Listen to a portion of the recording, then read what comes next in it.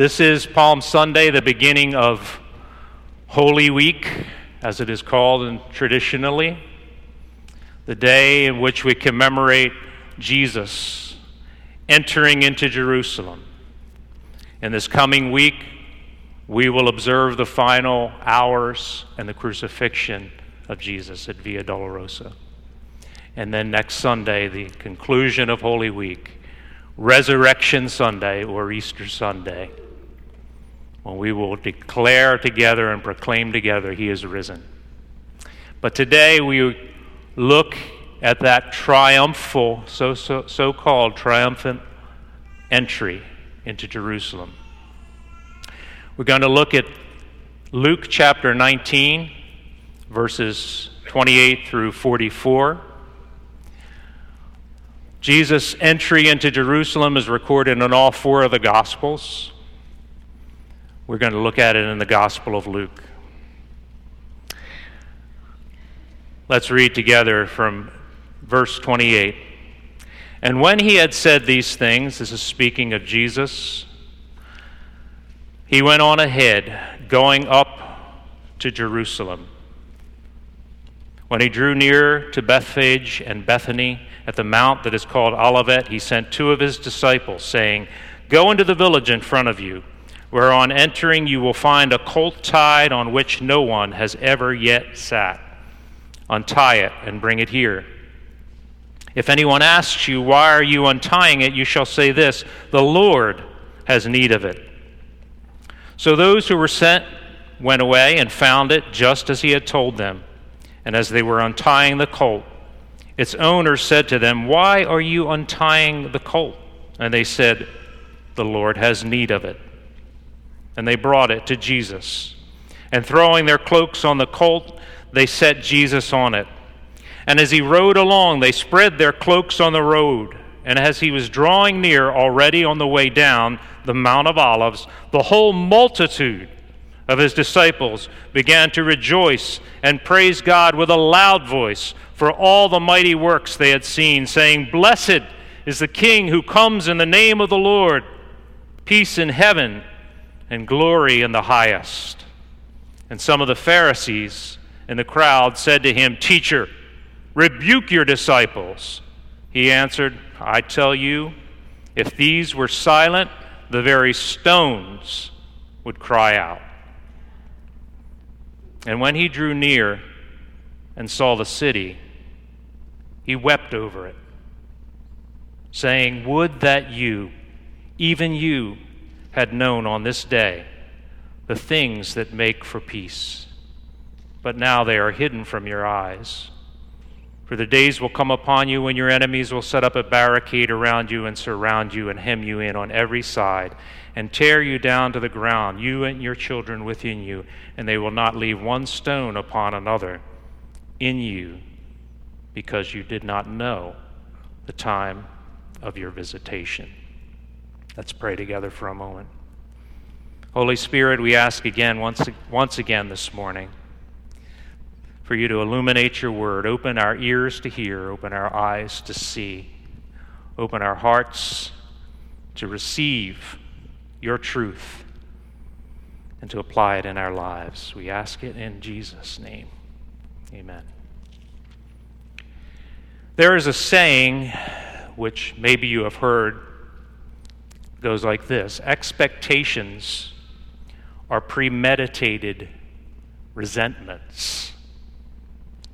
Expectations are premeditated resentments. Now, at first glance, looking at that statement, I found it to be very negative and a rather cynical point of view. After all, expectations are a part of all of our lives. We have certain expectations every day. Sometimes they come to pass, sometimes they don't. But when they don't always lead to repentance. And so, on the surface, it's kind of a difficult statement to swallow. A psychologist added one word to that statement, which I believe makes it true most of the time. He added the word unrealistic. And so the statement becomes unrealistic expectations are premeditated resentments. That can be true, probably is true, much if not all of the time. If you enter into a marriage relationship or are in a marriage relationship and you believe that you will never, ever disagree with your husband or your wife, if you think that your husband or your wife at all times always should meet every one of your needs and every whim you have and treat you royally, you have unrealistic expectations. I love my wife, Donna. She loves me, but I think she would agree that that's unrealistic. If you, as an employee, what did she do? I turned away. All right, we'll talk about that later. If you're an employee at your company and you are a valuable employee and you know it, and you do a good job, and your review is coming up, and you go in with an expectation, because I'm such a valuable employee, and maybe even have a little bit more of a higher view of yourself than you should, I expect that I'm going to get a 20% increase in salary. I don't know about your company, but in my company, that's an unrealistic expectation. We can think of many other examples. If last week, after the Phillies were 7-2, you thought they were going to the World Series, that may have been an unrealistic expectation based on the last 5 games. Just thought I'd throw that in there. Unrealistic expectations can and probably do lead to resentment. But what about that original statement? If you think about it, in the right context, taking away that word unrealistic, expectations can be premeditated resentment. We're looking at the text today in the 19th chapter of Luke. And I think within this text and within another passage we're looking at, which together depict what happened in the final week of Jesus' life, we can see how expectations may have led to resentment. Last week we looked at Luke chapter 9, 51 through 62. The first verse that we looked at last week, 51, said that when the time drew near for Jesus to be taken up, he set his face to go to Jerusalem. We talked about how Jesus was resolute, how he was focused on doing the Father's will and accomplishing what he had set out to do, fulfilling his destiny, and how we as believers need to follow that example. He was focused. Today's message is Focus Part 2. Last week, Jesus set his face to go to Jerusalem. Today, he's getting there. In chapter 19, he's arrived. And so it says, he sends his disciples as he is on the outskirts of Jerusalem before he enters the city into the village to retrieve a colt or a donkey. Apparently he had made prearrangements with the owners of this donkey to allow him to have it for what he was about to do. And so they go ahead and he tells them, if anyone asks you why, tell them the master has need of it. The Lord has need of it. Last week we looked at Jesus making his way, preparing to go to Jerusalem, and had planned to go through Samaria, and he sent his disciples ahead of them to make preparations, and the Samaritans said, no way, we don't want him here. They rejected him. Here Jesus sends his disciples again to do a task, to ask the owners of this donkey for the use of it. There's no argument here. They may have been disciples of Jesus. They ask, why are you untying it? The Lord has need of it. He's yours. It's not said there, but implied. And so the disciples take the colt, who had never had anyone ride on it, back to Jesus outside the city. And they throw their cloaks upon it, it says. And they set Jesus on the donkey. And then he begins his descent, his way into Jerusalem.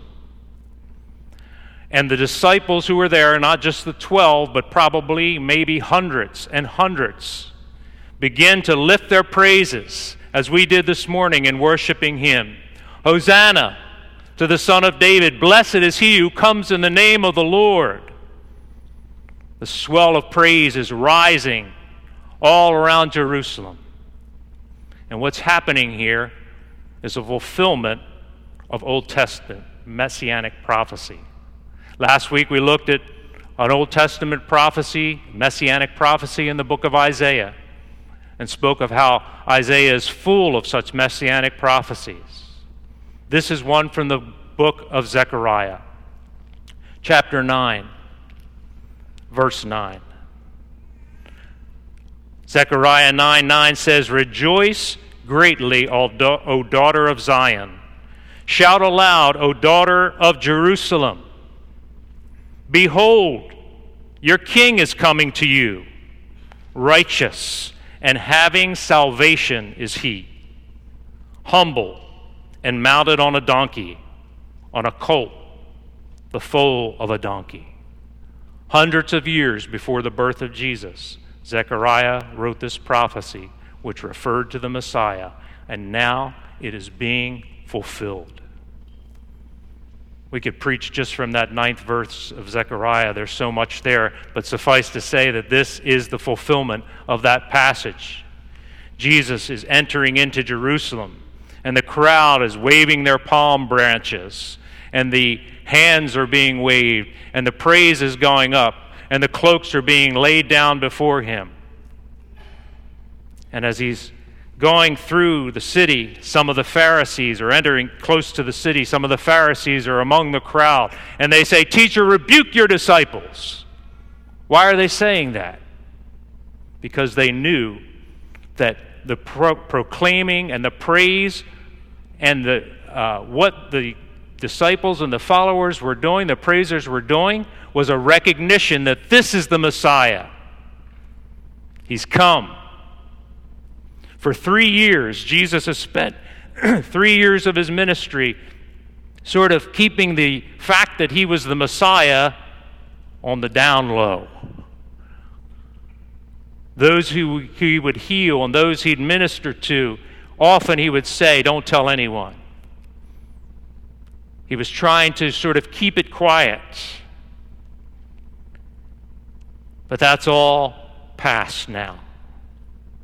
As he makes his way into Jerusalem, that public proclamation that he did not want to take place before its time is now happening.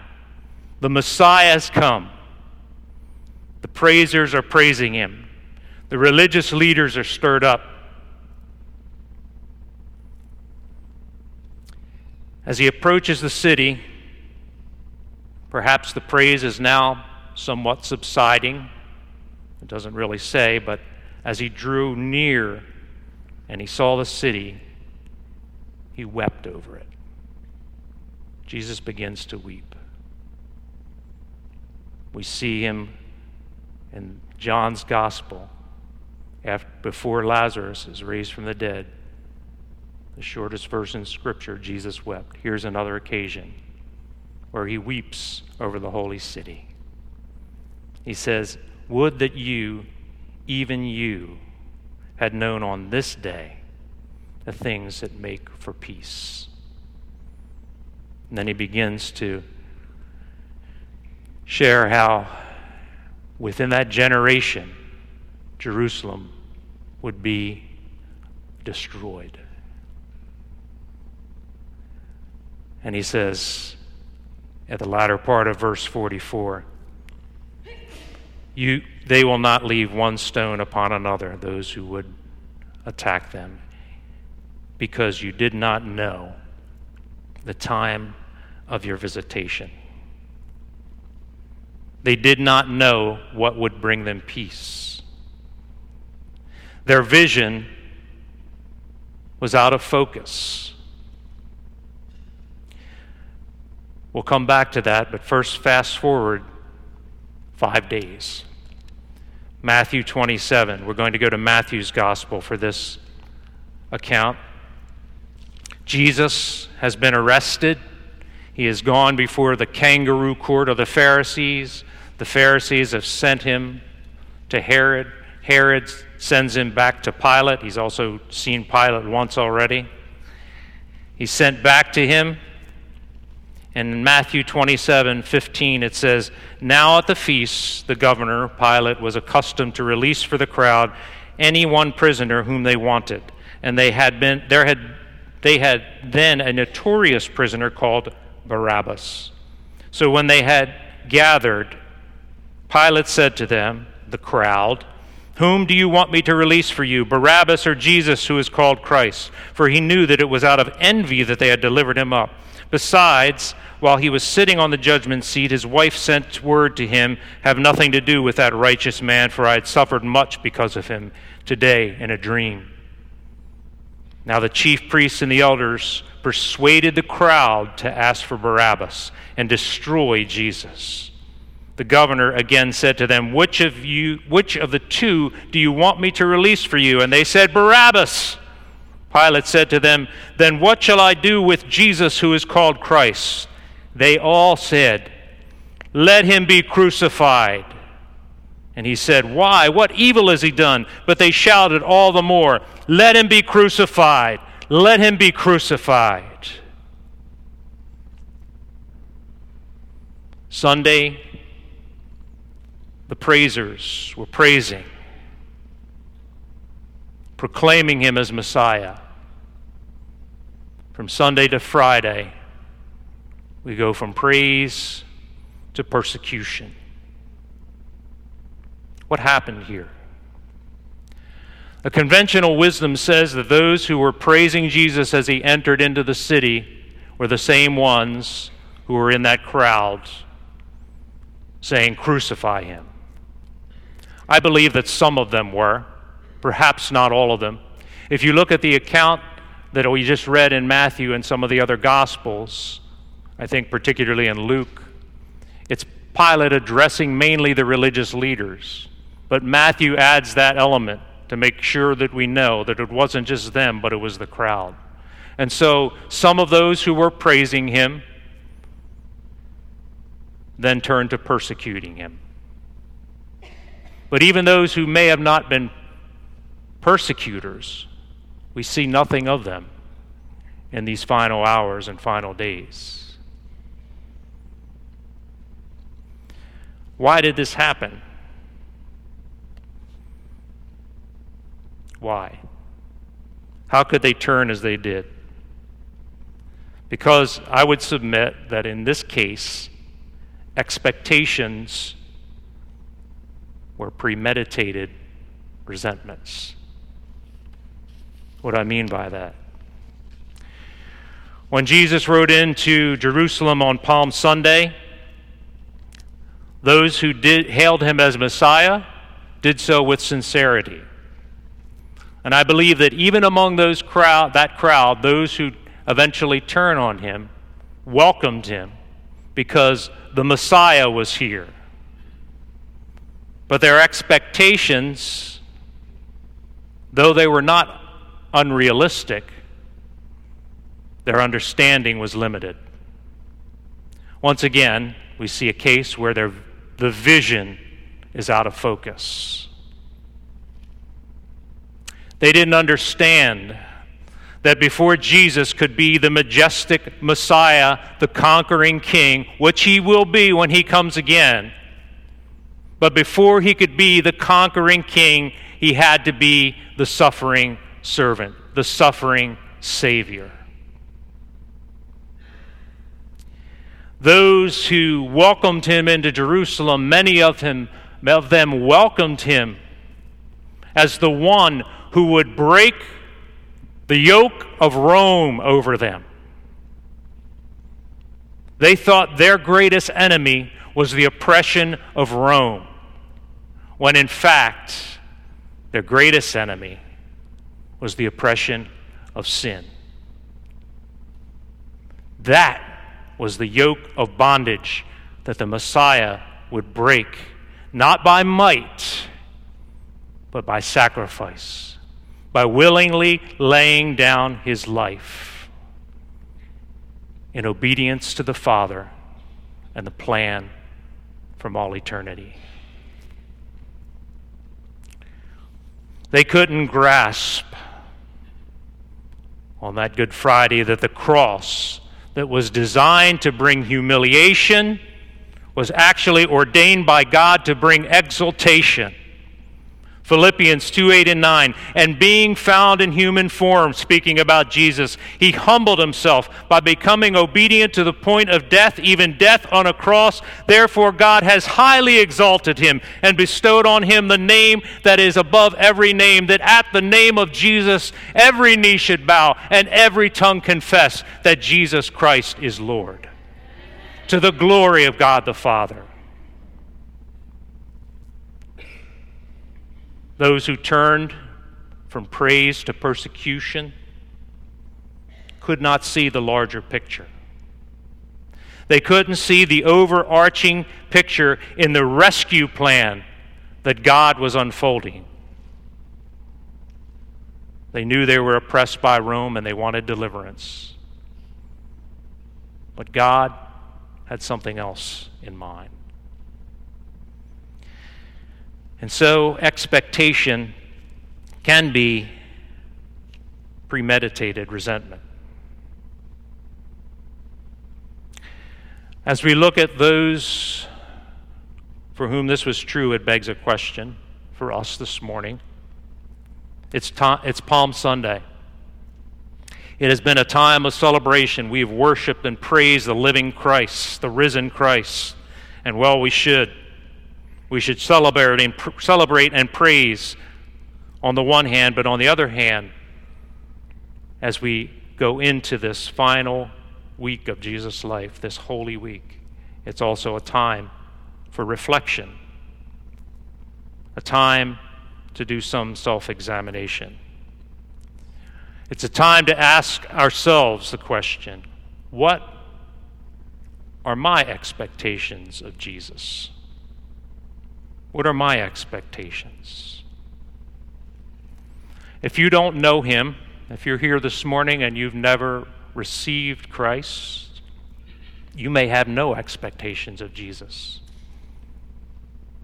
But he's brought you here today.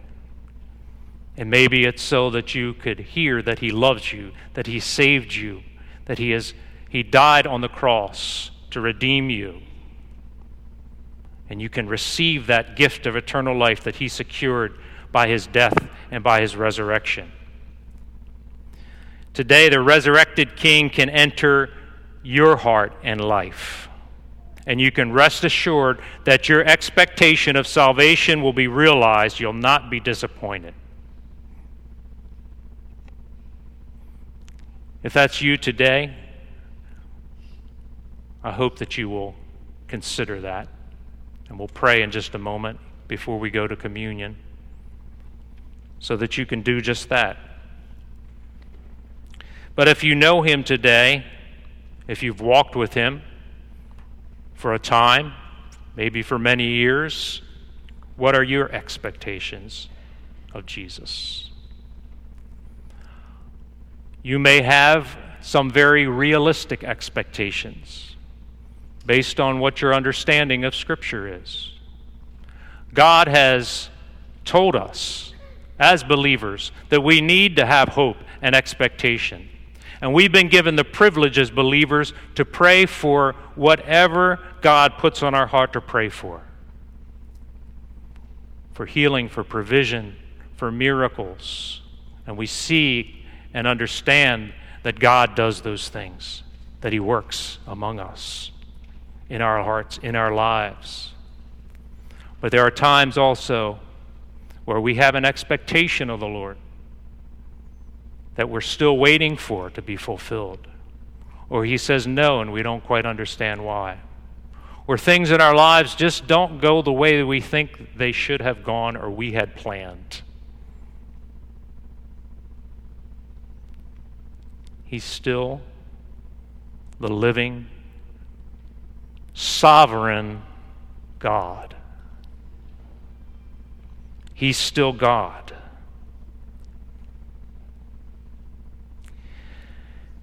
Sometimes our focus can be skewed. We don't see the overall. overarching plan of God for our own lives and how we fit into the larger plan of God. No matter what happens or doesn't happen, we need to trust Him. We need to trust Him. He loves us. He has given us and blessed us with so much.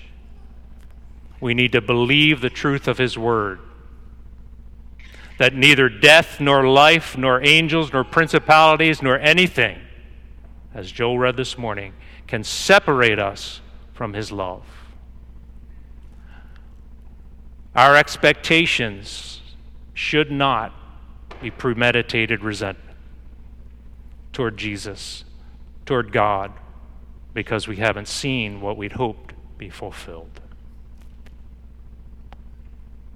We have to battle against it. I've had to battle against it. I won't make this about me this morning. We don't need that. Each one of us has a story, and each one of us, I would suspect, can relate to what I'm saying.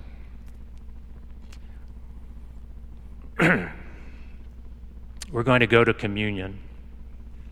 I'm going to ask the men to come forward now, and Brother Dino is going to officiate communion time. But when we've completed communion, I would ask that those of you who may be struggling with expectations that have not been met, even realistic ones, I'd ask for you to come forward. The elders will be here, and Donna and I would like to be here as well to pray for you following the service. So we're going to take time as we prepare for the Lord's table to reflect on where we are in our own lives. As Brother Dino, I'm sure, will urge us to do a little self-examination. Before we begin, let's just bow our heads in prayer. Father, we thank you for your precious word. We thank you, Lord, for this glorious day. We ask, God, that you would just enable us in these few moments before we receive the Lord's table to look in our own hearts, to confess any sin that separates us from you by our own doing, and receive the forgiveness, Lord, that you've promised, and receive the bread and the cup joyfully and with expectation. In Jesus' name.